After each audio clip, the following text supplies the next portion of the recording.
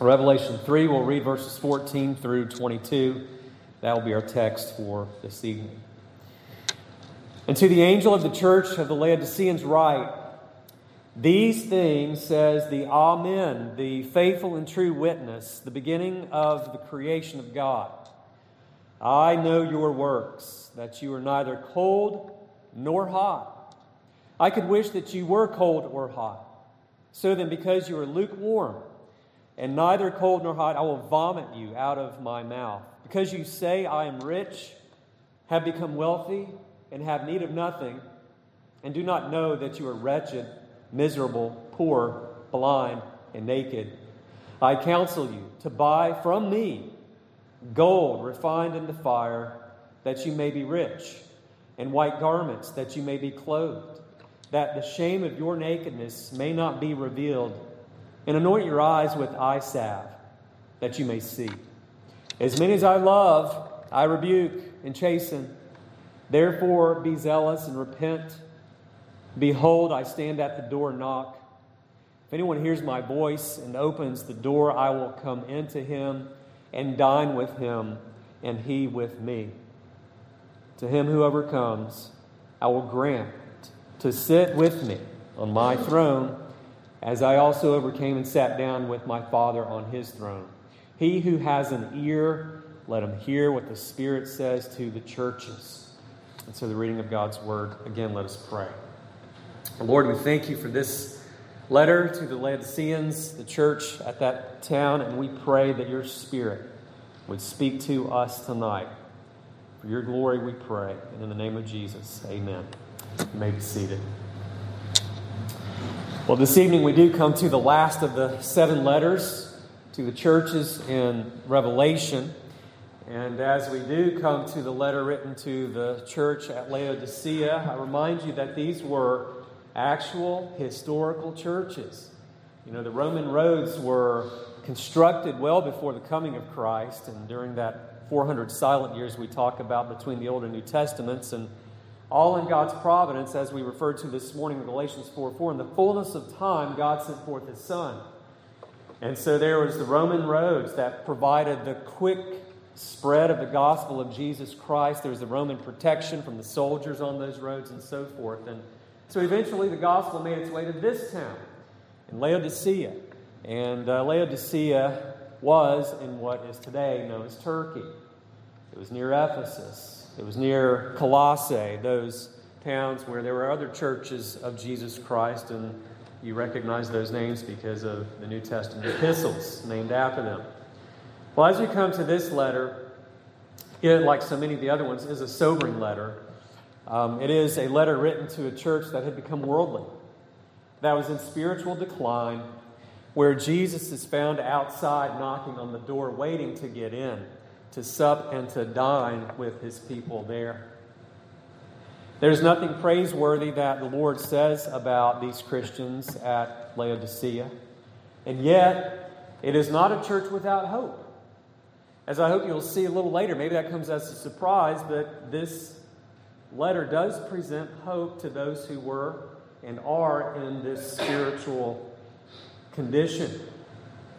And so as we think about that, we'll note that this letter of Jesus was written to a church that was on the precipice of apostasy. Again, a corrupt church. And yet, a church that would receive words of grace from our Lord. So let's see what he says here to this church and what his message was to them, what the message is for us today. We have here his introduction there in verse 14. It says, these things says the Amen, the faithful and true witness, the beginning of the creation of God. Now, there is a Hebraic or Hebrew way of speaking here, the Amen, the faithful and true witness there. And that goes back even to the Old Testament. And the Amen is that which is true, the faithful and true. And it is perhaps to Isaiah 65, verses 16 and 17, that our Lord Jesus goes back and refers to, as he calls himself, the Amen, the faithful and true witness. And that Old Testament prophet, Isaiah 65, It is where the God of truth is referred to, and the coming of Christ, his first coming, his appearance is the catalyst, or would be the catalyst of the new creation, the beginning of the new creation.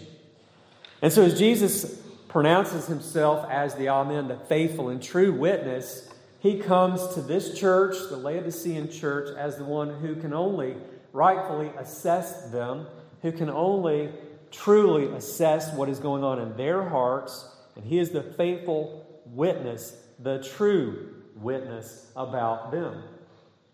And also, if he is the one who brings about the new creation, through his death, burial, and resurrection power, then it is through the Lord Jesus that they would be able to apply the remedy that he will prescribe to them later in this letter.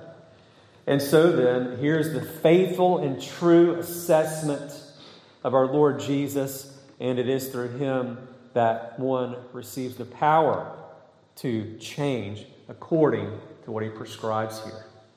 And so he says there again about himself, he is the one who is the beginning of the creation of God. He is outside of creation. He is the one who has brought about the creation through the word of his power. And so there's this indictment there in verse 16, or rather verse 15. Jesus brings these startling words to us even this evening. It says there, I know your works. And remember that when Jesus says, I know your works, he comes as the one who is all-knowing, the second person of the Godhead, omniscient. But when he refers to their works, he's giving this evaluation. Are their works up to par? Are they meeting his standard? Are they being faithful witnesses in that location where he has placed them?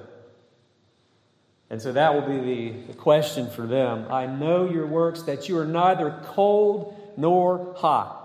I could wish you were cold or hot. What does he mean by that? Perhaps you have your own thoughts if you've heard sermons on this text. And I can recall years ago hearing a sermon on it, and the preacher talked about a Coca-Cola. You'd rather have an ice-cold Coke or maybe a warm Coke, but not a lukewarm Coke. Well, I don't think so. But what is he talking about here? I mean, coffee, we like some hot drinks, some drinks we like cold, but we don't like lukewarm or tepid drinks. Well, he says you're neither hot nor cold, or rather cold nor hot.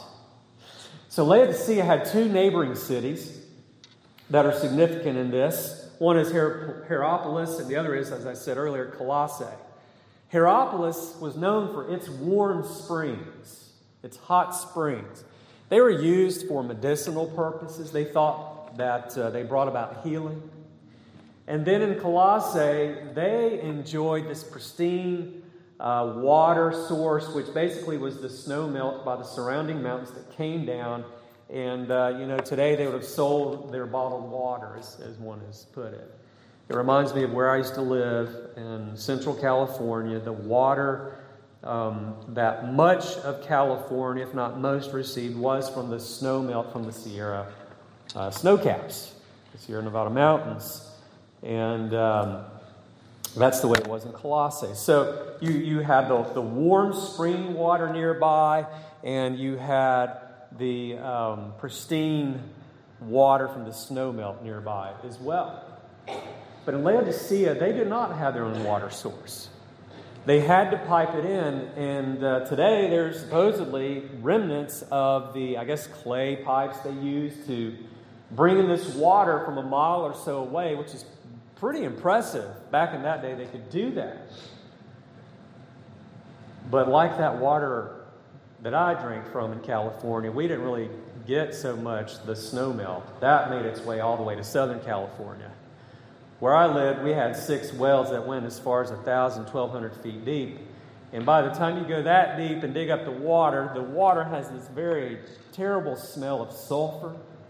It does not taste good. It has sediment. It has to be filtered multiple times. And guess what? That's the way it was with the water at Laodicea. By the time it arrived, it had gone through all that piping and had all that sediment. It was a foul-smelling water. And so Jesus is using the imagery that they were very familiar with. And he says, you're not hot, you're not cold, but You're lukewarm. You're tepid. Just like that water they brought in was foul, and just like it was lukewarm by the time it got to them, so too were they to the Lord Jesus. And so then, if you look there at verse 16, he says, "So then, because you are lukewarm, and neither cold nor hot, I will vomit you out of my mouth." I mean, that's something maybe startling for a new Christian to think about and to hear, that Jesus, there are churches that make Jesus nauseated. I will vomit you, I'll spew you out of my mouth. Well, what kind of church puts Jesus in this condition? Well, he says in verse 17, "Because you say, I am rich, have become wealthy, and have need of nothing, and do not know that you are wretched, miserable, poor, blind, and naked." This was a self-complacent church, again, a prideful church, and as Jesus notes here, ignorant church. What was going on? Well, again, a little bit of the history and background of Laodicea can help us understand what was going on with these Christians at this church. Laodicea, like some of the other churches in Revelation, was placed in a very affluent location.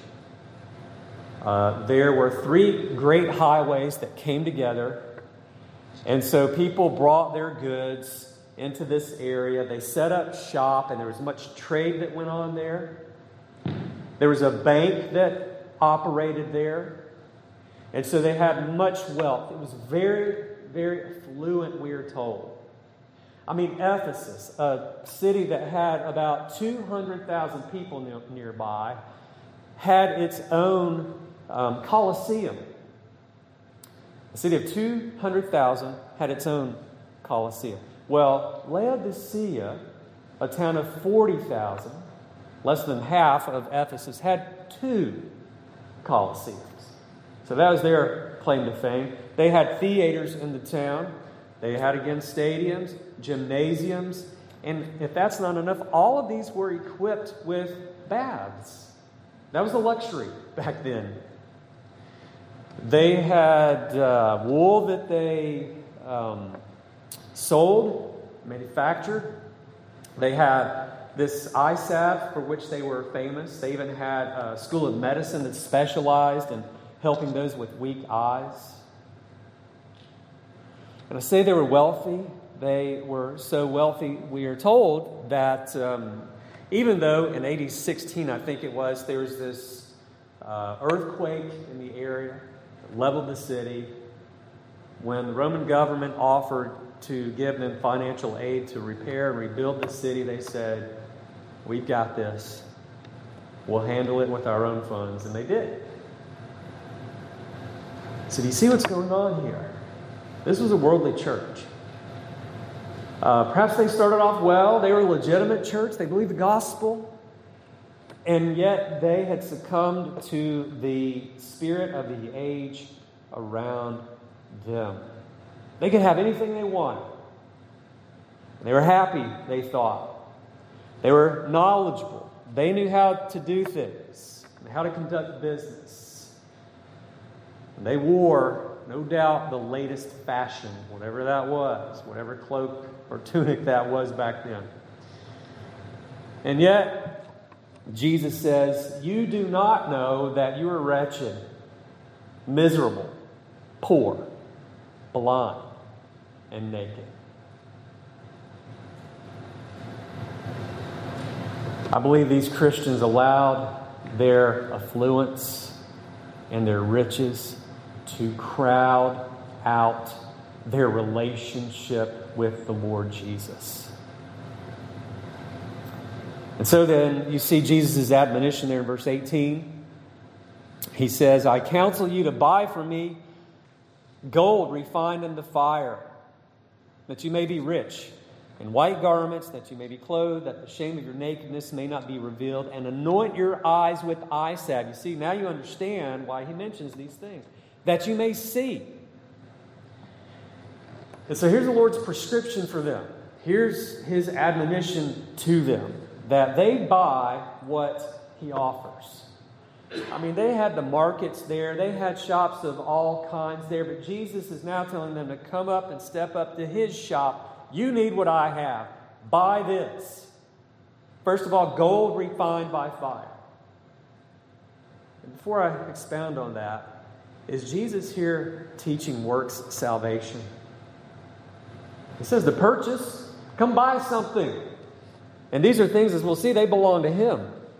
Well, if you are familiar with Isaiah, you will know what the prophet said, what God says through the prophet there in Isaiah 55. It says in verse 1, Ho, everyone who thirsts, come to the waters. And you who have no money, come, buy, and eat. Yes, come buy wine and milk without honey and without price. Why do you spend your money on what is not bread and your wages for that which does not satisfy you? There's the same thing. God, Jehovah God, is calling his people back to come back to him. They've departed. They've become worldly and so forth. Come and buy what you need, what I have, that which will satisfy you. Come and buy it without money. And here, Jesus, he tells these New Testament Christians the same thing. Come and buy these things from me. Gold refined in the fire. You study gold in Scripture in this way, refined in the fire. I think ultimately what Jesus is getting at is come and get and obtain godly character. The gold that has been refined. Through trials, no doubt. But ultimately it comes from him. It comes from his hand. It refers to purity and so forth. And the end result will be that they can and will be a godly, Christ-like testimony in Laodicea. Because when you look at these Christians and you look at the non-Christians in Laodicea, they all look alike. And don't hear me wrong, as I hope I'll say in a moment, it's not a sin to have wealth. And ladies, it doesn't mean that you have to wear a potato sack to be godly. But the point is that there should be a difference, and that difference ultimately will be in attitudes, it will be in character, and also priorities, as Jesus teaches here. So he mentions the gold refined by fire, also his white garments. This shows a need for covering. This will refer to the righteousness of Christ later in Revelation. And then he talks about this eye salve that he has. Well, it says that you may see. This anointing. And I think the Holy Spirit is connected with this because it is the Spirit who gives us new eyes. It is the Spirit, John 14, John 16, who is our teacher. And he uses the Word of God to teach us. And so now Jesus is calling them to himself that they may have a proper perspective of themselves and those around them and their situation. And by the way, these things that Jesus mentions here, the gold, his white garments, the eye salve, these all relate to the vision of Christ in chapter 1, where he is the one who is girded with the golden band, where his head and his hair are like wool, and his eyes are like a flame of fire. And so all of these things point to the necessity and exclusivity of the Lord Jesus Christ. We get what we actually need for our lives, what satisfies us from Jesus himself. In verse 19, we learn more of his grace. He says, as many as I love, I rebuke and chasten. Why is Jesus saying these hard things to this congregation? Why is he rebuking them and chastening them? Because he loves them. You know, it's like Hebrews, isn't it? The Lord chastens those, he disciplines those whom he loves. Like a father, a good father, like a father does his children. You know, if you have a true friend, and your true friend sees that you're headed in the wrong direction, your true friend will say something. And if your true friend does not, I'm guessing your true friend will later come to you and say, I should have said something. Well, Jesus here tells us that He is the friend of friends in that He rebukes and chastens those whom He loves. Therefore, He says, be zealous and repent. Have a hotness, a warmness, and be on fire for these things. Have your hearts in it and repent. Right? That they were lukewarm, they were tepid, but now He calls them to be zealous. So they're to turn from their spiritual indifference, that He'll expand on even more in a moment, and He calls them to have a holy zeal and fire for the things of God, for His things, the things that are near and dear to Him. And so we see the Lord's grace in sending this letter and speaking even these hard words. So we have the invitation in verse 20. Before I read it, yes, this verse has been abused. This verse has been taken out of context. But let me give you a warning that just because that's the case, that it has been abused, not to take this verse seriously. Because these are the words of our Lord Jesus Christ. And so He says, behold, step back, take note. I stand at the door and knock. He's not in the congregation. You would think in a church of the Lord Jesus Christ, in the church of the Good Shepherd, in the church of the Redeemer, in the church of the Lord Jesus, whatever the name might be, that Jesus would be in there, and He is not. He is outside, knocking. What's going on?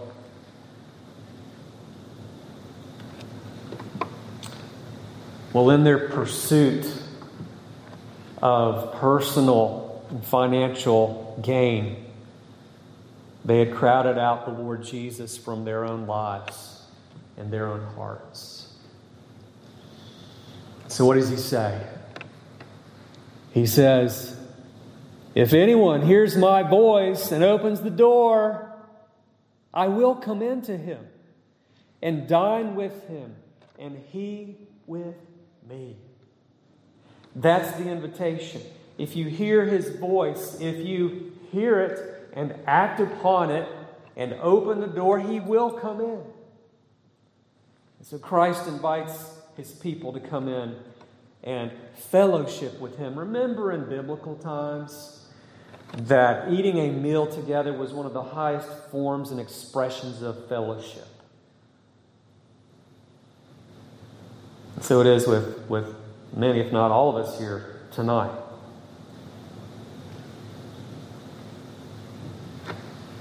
And so as we think about what Jesus is saying here, I'll ask the question, what is the key to spiritual vitality?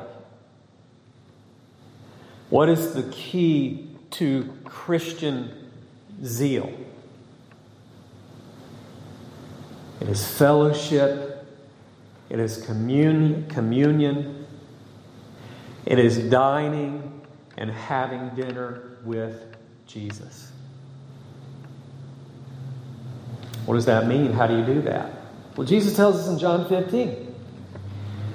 He tells us there, He says there, you can't bear fruit unless you abide in Him, and He in you, and we abide in Him, and He abides in us by what means? The means of His Word. If my words abide in you, He tells us there in John 15. And He talks about His love being in us and His commandments and so forth. And then once we do all that, when He abides in us fully, when we abide in His Word and we have His love and are obeying His commandments, we have His joy. You see, it's not all that stuff that brings joy. We all have our toys. We have our hobbies. We have things upon which our hearts are fixed and things that are tightly in our grip. But as we mature and as we get closer to the grave, the Lord's just pulling those things out of our grip. Right? And He's saying to us, it's me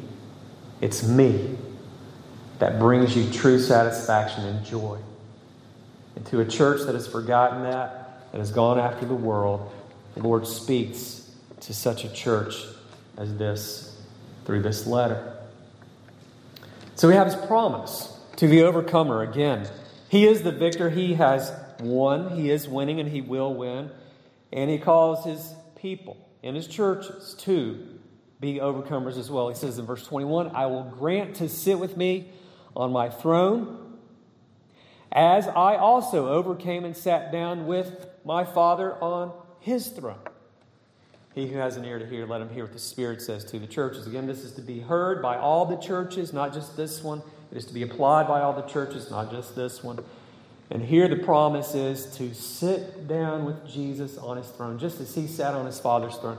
In other words, to the one that does overcome, Jesus is waiting for him. Jesus is waiting for her so that he or her might come up to heaven and have a seat next to Him on His heavenly throne and reign with Jesus forever and ever and ever, as we see later in Revelation. Does that put things in proper perspective? Here and now versus then and there? It should. And oftentimes it will cost us something to be an overcomer. It should cost us something living in this world. I mean, Jesus Himself went through the way of the cross to get His crown. And He hasn't promised anything different for us. So what does Jesus say? I think ultimately here Jesus is saying that we must look beyond the gifts to the giver. He calls us back. Lord, my heart is prone to wander. Lord, I feel it, right? The old hymn says. And so let me conclude with 3 applications from what we've seen here. First of all, especially because we live in the United States, probably the most wealthy nation in the world, at least for now, and because we live in the most affluent county in our state. Did you know that? Forsyth County is the most affluent county in the state of Georgia. Last I checked. Christians need to be careful in associating material prosperity with God's blessing. Christians need to be careful in associating material prosperity with God's blessing. These people had material prosperity, but they weren't living in the blessing of God, as we might say. And again, there are those in Scripture whom the Lord blessed. There's Job, who had more in the end than he had in the beginning. There's Abraham, who was blessed. And Proverbs tell us that a godly man leaves an inheritance to his children and his children's children. Riches are not evil in and of themselves. God does bless us with things, but the pursuit of them brings about a warning from Scripture. In 1 Timothy 6:9 it says, "But those who desire to be rich fall into temptation and a snare, and into many foolish and harmful lusts, which have drowned men in destruction and perdition." This problem is nothing new, is it? Israel of old. God told the Israelites, "I've got the land of promise for you." The witnesses came back and talked about how great it was, even though there were those spies. But God warned them in Deuteronomy chapter 8. This is what's going to happen. He said there in Deuteronomy 8, verse 11, "Beware that you do not forget the Lord your God by keeping His commandments, His judgments, and His statutes, which I command you this day, lest when you have eaten and are full, and have built beautiful houses, and dwell in them, and when your herds and your flocks multiply, and your silver and your gold are multiplied, and all that you have is multiplied, when your heart is lifted up and you forget the Lord your God who brought you out of the land of Egypt from the house of bondage." What is the potential that comes along with spirit or physical prosperity? It is forgetting the Lord our God. May our prayer be the prayer of Agur in Proverbs chapter 30 and verse 8, where he says this: remove falsehood and lies far from me. Give me neither poverty nor riches. Feed me with the food allotted to me. Second point of application here is may our, rather related to this positively, be sure that you are seeking first the kingdom of God and His righteousness. That's the way our Lord puts it in Matthew 6:33. That's the priority for our lives. It's not that we may not enjoy some of these blessings. I mean, the blessing, I hate to keep bringing it up, but this is one of the things I struggled with, is that stupid round ball and a golf club. Okay? That's the thing that can draw me away, just being obsessed with it, wanting to get better and better and better. And I'm never going to be a pro. I'm always going to hit it in the woods, okay? But it doesn't mean that I may not play it. It could mean that, hey, maybe sometimes in my life I need to cut it off and throw it far from me, right? If it keeps me from the Lord. Maybe there's something in your life that pulls at you and tugs you away. Well, Jesus calls us back. Seek first His kingdom, His righteousness. And in that context, He's just talking about the daily necessities of life. He says these things then will be added to you.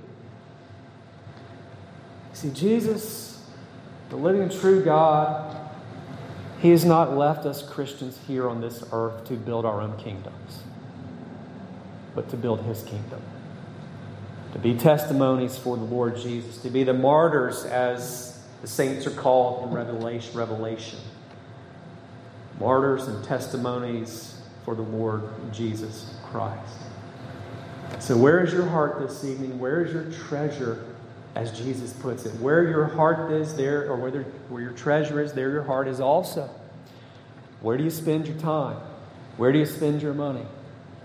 That's how you can find out. Now, sometimes we have to spend our money on things we don't want to spend our money. Taxes and all of that. And the bills. But the Lord teaches us this and calls us to take note. Well, then last, just take great care, beloved. Take great care to invest in your relationship with the Lord Jesus Christ. A few weeks ago, the session gave me time off. My wife and I enjoyed a week down in Warm Springs. I was going through different material and some old seminary notes, and I was jotting down things that just struck me. And one of the things that kept coming up was basically a reference to my walk with the Lord, spending time with the Lord, communion with the Lord. These are things that are important for the pastor. And you might say, Kevin, you spend hours in the Word every week. That's right. And so a temptation for the pastor is that, these things just become part of ordinary daily life. And so I have to examine my heart and see where I am. And I have to take time away apart from my sermon prep, apart from any other preparation for the public ministry of the Word, that I nourish my own soul and my own relationship with the Lord Jesus Christ privately and with prayer. See, Jesus talks about this man who found this pearl of great price. And when he found it, he sold all that he could, all that he had, so that he could go and purchase the pearl of great price. And who's the pearl? It's Christ Himself. And that's the priority we should have with Him, and seeking to be with Him and have communion with Him. We should think about the dividends of eternity in light of our short time here on earth. Why would we invest in this fading earth so much when we have eternity to spend with our Lord? How do you invest in your relationship with Jesus, you might ask? Well, you do it, as He says here, by repenting of the dust that is on your Bible, repenting of the crispy pages in your Bible, repenting of your soft knees that have not been hardened because you Do not pray on your knees enough before the living and true God. Confessing that to Him. And as He says in 1 John 1:9, if you confess your sins, He is faithful and just to forgive you of your sins and cleanse you from all unrighteousness. And then come to the Lord. As He says, dine with Him. For He's waiting for you to open the door. Is the door of your heart open, beloved, to the Lord Jesus Christ? May we be those who sup with Him and who dine with Him daily in His Word and through prayer. Let us pray. Lord, we thank You for Your grace, that there's always the invitation for us to come back when we stray, that You love us enough to speak to us through Your Word, a word through a sermon, through a pastor, through the reading of Scripture, through another believer, through a song. However it is You send it to us, we thank You for that. Thank You for Your Spirit. We pray, O Lord, that we would always desire and be willing and make the time to pull up a chair and to invite You to the table. We pray in Your name. Amen.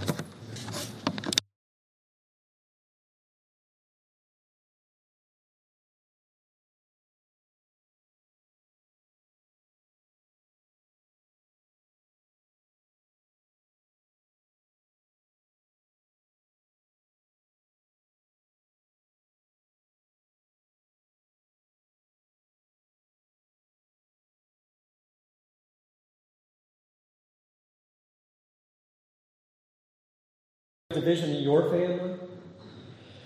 You need to remember what elsewhere Jesus says. He is our friend. He is our elder brother. We are new creatures in the Lord Jesus Christ. We are members of a new heavenly family. We have brothers and sisters in Christ from every ethnicity under the sun. If not now, that will be the case. And God Himself is our heavenly Father.